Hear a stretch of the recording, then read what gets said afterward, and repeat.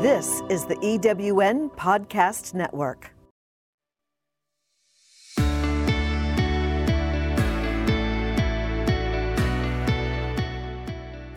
Welcome to Driving Outcomes, your source for inspired solutions to address the most pressing leadership concerns of today. On each episode, we examine the latest developments in applied research and education and how it impacts your business and social outcomes. Our host, Tracy Shirachi, brings you conversations with groundbreaking researchers, educators, and business leaders who are changing the face of leadership every day. And now, here's Tracy.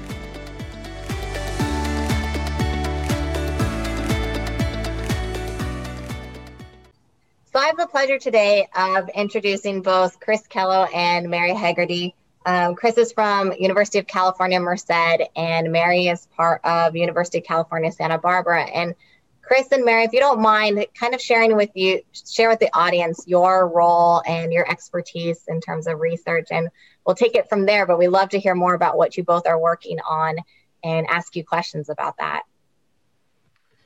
Okay, I can go first. I'm a professor in the Department of Psychological and Brain Sciences at UCSB, and my area is cognitive psychology and particularly spatial cognition.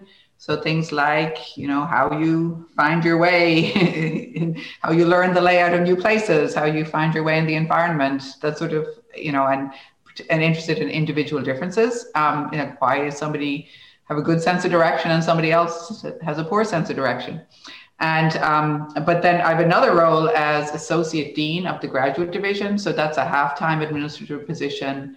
And in that, really, it's all about sort of supporting our all the graduate students from across the university,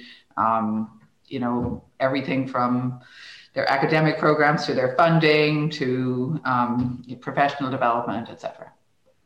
Nice. And Chris, what about yourself? Sure. Hi, everybody. My name is Chris Kello.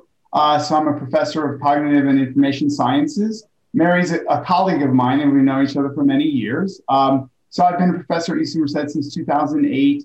And I also work a little bit on search, how people find their way in the environment as well. I take a little bit of a different perspective than Mary, but I think it's very complementary in that. So we work on something called foraging, which I think we all sort of are familiar with that. We understand what it would mean to go out into a forest and, forage for mushrooms, for example. But this is a really fundamental function that all moving organisms have to engage in, including people. And we study how people do it, basically. And we do that using virtual environments, for example. I do have other lines of research. I'll just very quickly mention, we also study coordination in speech. So how people talk to each other. For example, right now, we have a study going on where we are studying how people interact over Zoom. Given the current situation that we're in, we're having a lot of interactions on Zoom. And we want to understand whether the kind of coordination that you see in person when people are talking to each other, how they take turns, how they start to sound like each other. That's kind of coordination is very common. You start to take on the speech of the person you're talking to. Does that happen on Zoom as well? So far, the evidence, by the way, it's very early days, but so far the evidence is that Zoom does affect how we, no surprise, Zoom does affect how we coordinate when we're interacting just like we are now. So lastly, I'll say that I'm currently also the interim Vice Provost and Dean of Graduate Education. I was also Associate Dean, just like Mary, until recently I took over as interim Dean. And so I oversee the graduate studies at UC Merced. Very briefly, we have about 740 PhD students. So we're young, we're new and growing. But most of those students, if I said, are PhD, they're doctoral students. So they are doing research in labs like Mary's and my own. I oversee their care and feeding, if you will. I make sure that they are doing well and they are making progress towards their degrees and graduating and going on to great careers. And are the graduate students now, or the PhDs, are they in classes right now? And when you refer to labs, are they doing things virtually? How are they managing their lab work at respective campuses? That's one of our biggest challenges right now, is that a lot of them, yes, all classes right now are online. Typically, PhD students take their classes more in their first couple of years, and as in their later years, they're really more focused on their own research. And that's challenging. We've been able to get a lot of, some students back into labs. We have very strict protocols and, about distancing and maybe one person in a room at a time, et cetera. So because of that, some students have been able to get back, but others are challenged. I mean, students in the humanities who need to travel to archives or something, are still really limited. So it's a very challenging time for grad students.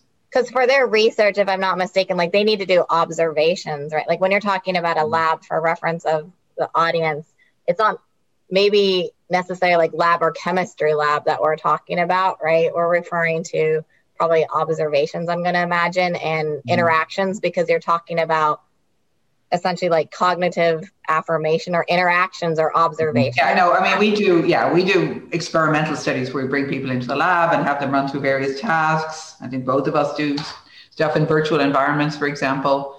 So that has really not been able, human subjects research is currently not allowed at our university. We've been able to do some aspects of our research in online studies, but we're definitely limited in what types of studies we can do right now.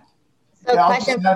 If you don't mind, very quickly, I'll just add that the Zoom study that I just mentioned, we are doing that precisely because that was a study that was going to be in person, and we pivoted. We had to change it to be like this because, just as Mary said, human subjects research, any research where you really can't provide the kind of social distancing that you need to mitigate the risk of COVID, that is currently still not operational and probably won't be, at least on, I think, all the UC campuses. I think I can speak on behalf of all. Yeah, you can speak on behalf of all the UC. Say that, this is going to it's going to take some time for that kind of research to get back. I want to echo that, like Mary said, other kinds of laboratory research where your hands-on activity with chemicals, for example, as long as you can be socially distanced, pretty much all the campuses have that kind of research back. But another kind of research that's besides human subject would be field studies where you have to travel.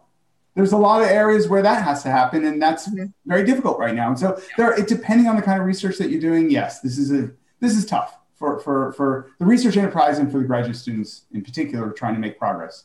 Well, and I just wanted to highlight that too, because oftentimes when people think of research or they refer to labs, they automatically, the thought goes to like chemistry or like, but there's also different types of labs and observation that's needed. But I think what you're also highlighting is that research is still continuing despite COVID. And like you said, it's acknowledging what kind of pivots or adaptations can be made to still continue.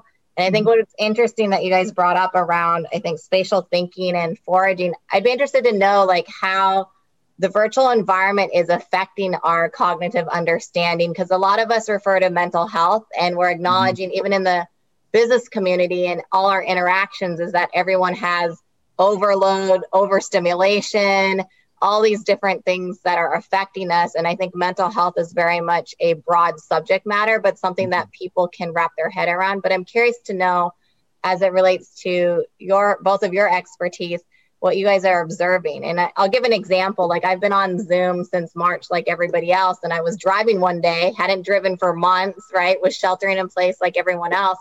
And I noticed my ability to judge cars, right, which is a spatial thing, was challenged. And there was a part of me that acknowledged that it wasn't safe for me to drive because translating my brain or my eyes from one dimension to 3 dimensions and what I had grown accustomed to just driving a car, right, which was almost very natural. I've been doing it for 30, 40 years, right, not something you give a lot of thought to, but I was noticing that was being affected just by sheltering in place and not driving as much. So I'm curious to hear from you guys what you're observing or sharing with the audience kind of your knowledge of how are our brain and our cognition and all of that, how does that work and operate, and what's truly being affected going through this pandemic?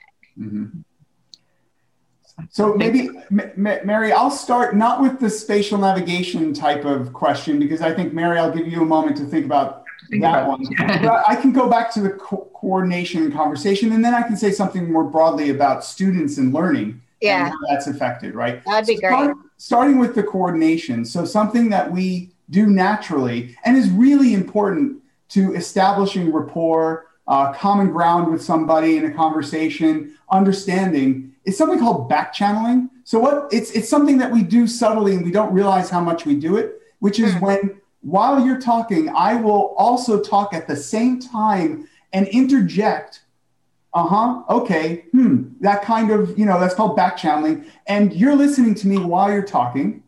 Zoom doesn't work well at all for that. And it is definitely affecting our ability to communicate and establish common ground, because specifically what we're learning is that back channeling is really limited, almost non-existent. So turn taking becomes very different. Now, I don't know if that, to your point, if that translates to the real world and somebody now goes and has a conversation in the real world and you're still kind of having trouble coordinating because you've been on Zoom all day. I don't have any evidence one way or another on that. No, but what you're saying is interesting. Back channeling is a significant way of which we communicate. And you're right. Like there tends to be more interruptions and people don't know if to take turns. Like it's really difficult to interact on Zoom, like as we're interacting and learning right here too. So it's interesting that there's a reference to that.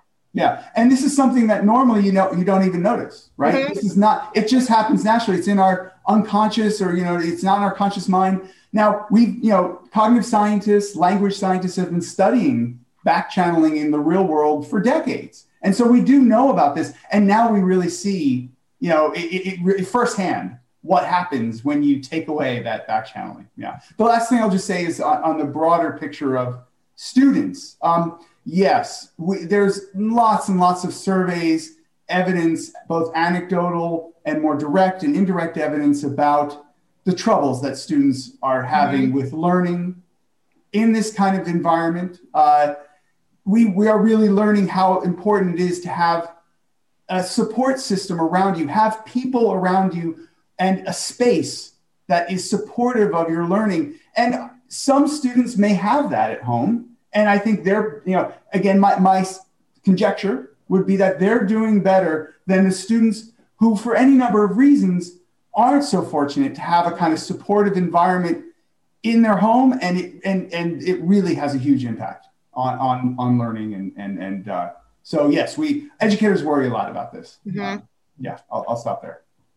And I still don't know that I have a good answer to your question about driving and navigation, except that maybe, I think, one thing, we talk about as cognitive scientists is, you have certain knowledge, and then when you use it, it's activated. So it's sort of there ready, to be drawn on. So if you have some type of knowledge, whether even if it's something very procedural, like knowing how to keep space cars, and you haven't activated that knowledge in the last 5 months, it's not going to be as available as it was when you were doing that every day, or maybe the same thing about, knowing, how to get out of a particular environment so you can plan the most efficient route. That knowledge may be sort of more like tucked in the background now because you haven't used it for 5 months, and that might be a reason why it's, it's not coming to mind as quickly. Yeah. Which I appreciate both of your explanations, because I think they're both valid in terms of we don't acknowledge how much of our actions are to a certain extent subconscious. Like when we're driving, it's like we've been doing it so long, we do it every day, not a big deal, don't even think about it. Sometimes you miss your exit because you're not even thinking about, right? It's like riding a bike. There's certain things that we know and we rely on that we've been doing repeatedly that we don't think about. And then what you're noticing, and I think you guys are both highlighting, is the changes of events they do have an impact, and we don't even acknowledge some of those conscious changes that are going on. But even after, this ends, if we have a vaccine, we're no longer in this period of time, there will be another type of impact as a result of the lost, for lack of a better description, consciousness or subconscious action. So I think that's really interesting, and something for, I think, listeners to understand is it's not only the impact of what's going on right now, there is also an additional impact thereafter, which we need to acknowledge. And especially, I know I have young kids and I worry about in terms of education. They're young enough, like kindergarten, and I have a 1-year-old, but even for them, the lost number of years, whether or not it's a year or two, that's a lot in terms of education, because it's the foundation from which you're trying to build upon. So it's good to hear from you guys, like, how are the schools addressing that, and what can all of us do as a community to better support that? Because it's instrumental in terms of advancement and what I call transformational change.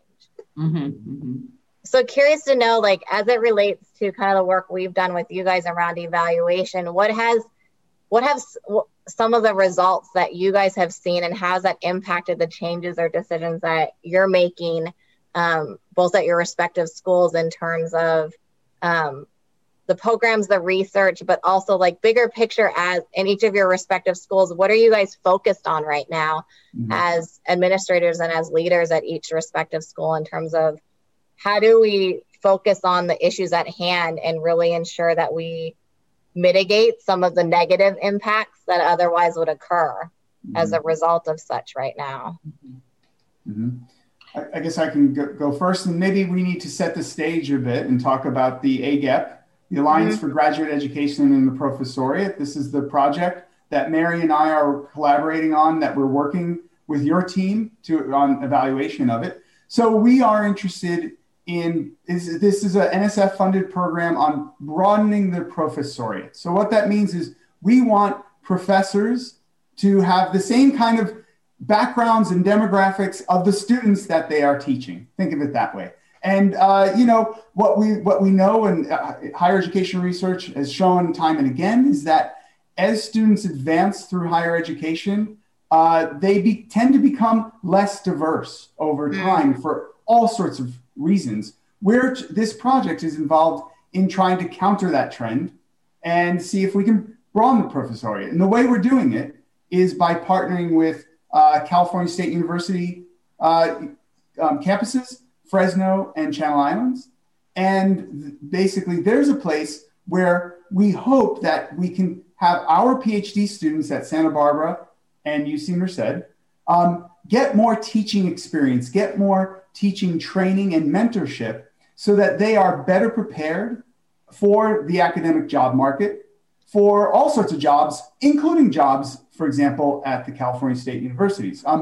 And I want to sort of wrap up my part of this and just say that so far, one of the things that I think both of our campuses, and I'm going to chime in on it especially, is that these partnerships between the University of California and the California State University system, there's a lot of potential value there that I think we can tap into. And I think this program is starting to see that value. So, for example, exchanges, just the very fact that you have PhD students in a UC system, which is very different than the California State system in a lot of ways, getting experience and making connections with professors and mentors and students at the CSUs. And then reciprocally, that networking means that we can potentially recruit students from the CSUs who are qualified and interested in graduate education and better get them into our programs. And all of this will hopefully not only enhance our educational system writ large and our partnerships, but specifically head towards broadening the Professoriate by getting more diverse students into graduate programs and getting those students more into professor positions. And also, just better serving the diverse students that we already have, because, both of our campuses are what are called Hispanic serving universities. Merced has always been one from the start, and UCSB was actually the first university in the American Association of Universities, which is kind of the elite universities. It was the first one to be designated a Hispanic serving institution. So this is really important for us to be both, a high level research university and also Hispanic serving. And we want now more than 25% of our students are Hispanic. That's growing. And we want them to be able to see graduate students and professors that are like them, so that's a big part of what we're trying to do.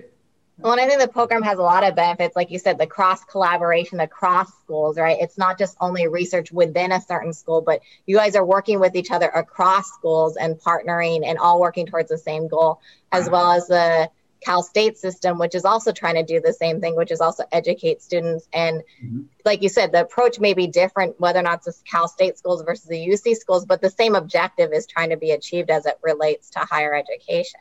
And I think more importantly, I know with both of your schools, like focusing on the Hispanic population is huge as well in terms of demographics. And I was just going to ask you, diversity, when you say you've seen less diversity, defining that for the audience, that we're in this dimension, we're talking more about racial diversity than diversity of perspective, because a question that came to mind was, sometimes when you're in a particular field, you're so focused on that one field, you're not necessarily studying other fields or other research topical areas. So diversity it threw me off a little bit, but I think for the audience, we're focused on nationality or racial diversity. We're talking about racial diversity, yeah.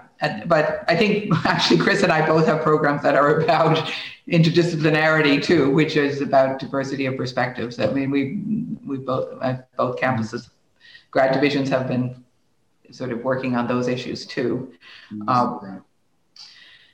But yeah, I think, and I don't know that they're necessarily completely independent in the sense that people who come from different backgrounds have different perspectives too. Right.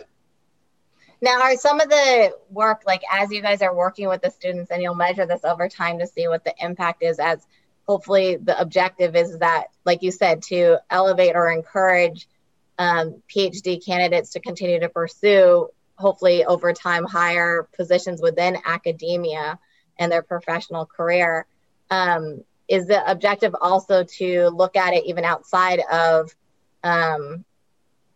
your particular schools or a Cal State system, but it could be amongst private schools, or it could be, different geographic areas where there may not be a high amount of Hispanic individuals per se, but it could be more broader in terms of focus too.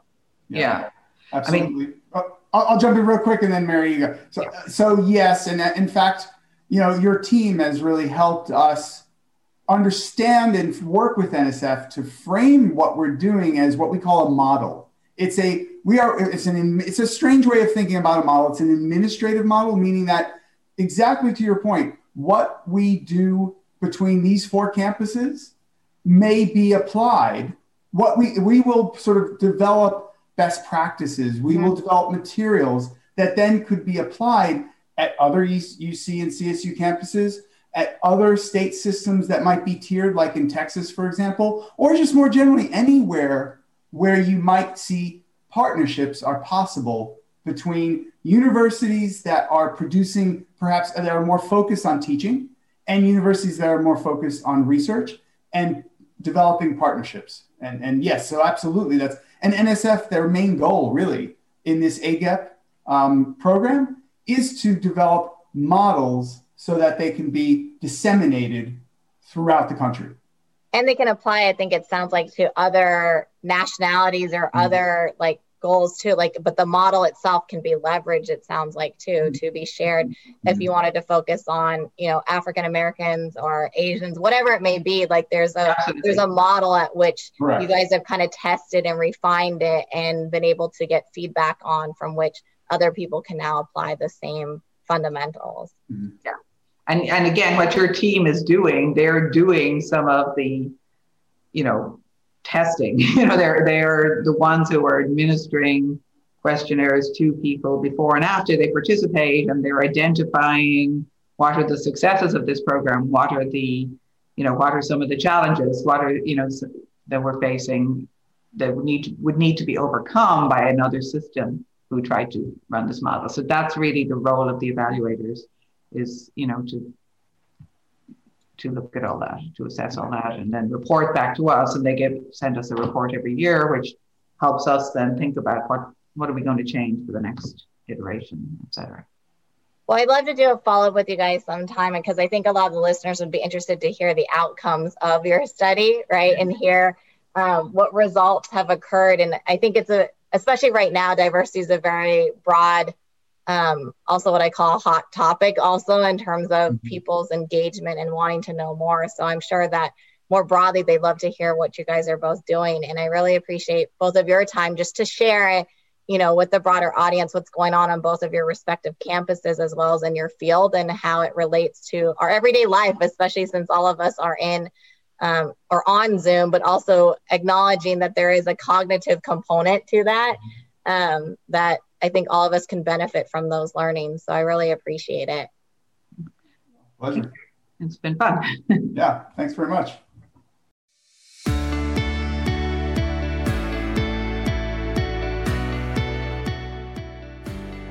Thank you for joining us on this episode of Driving Outcomes. If you'd like to listen to or download other episodes of Driving Outcomes, go to ewnpodcastnetwork.com.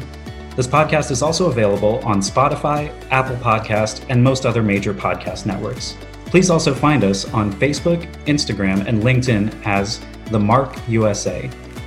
We hope you'll join us again next week for more conversations with today's leaders who are driving for results and achieving phenomenal business outcomes.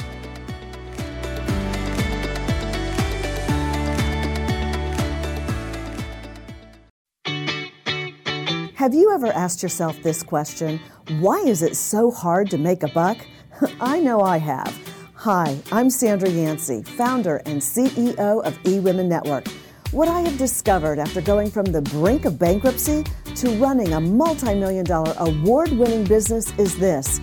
You can't build $1 million dream hanging around minimum wage mindsets. My mission is 1 million women entrepreneurs generating $1 million in annual revenue. So here's what I've done. I've created the mother of all entrepreneur success programs that you can access online on your time. It's called Monetize Me Now. It's a 7-module online course that is 100% my success formula, covering mindset, mission, management, motivation, marketing, and measure. Come on, take my hand and I'll show you the way to learn to earn flowing revenue for your business. Visit monetizemenow.com for details.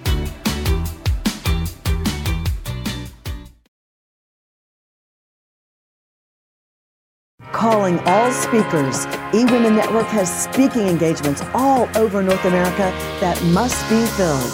Are you a gifted messenger, author, expert, or successful entrepreneur that can help women entrepreneurs grow their businesses? Our mission is to help 1 million fulfilled women each achieve $1 million in annual revenue. If you're a speaker that can help women prosper, go to eWomenNetwork.com and sign up as a pro member of our Speakers Network. That's eWomenNetwork.com. Thanks for listening. This is the EWN Podcast Network.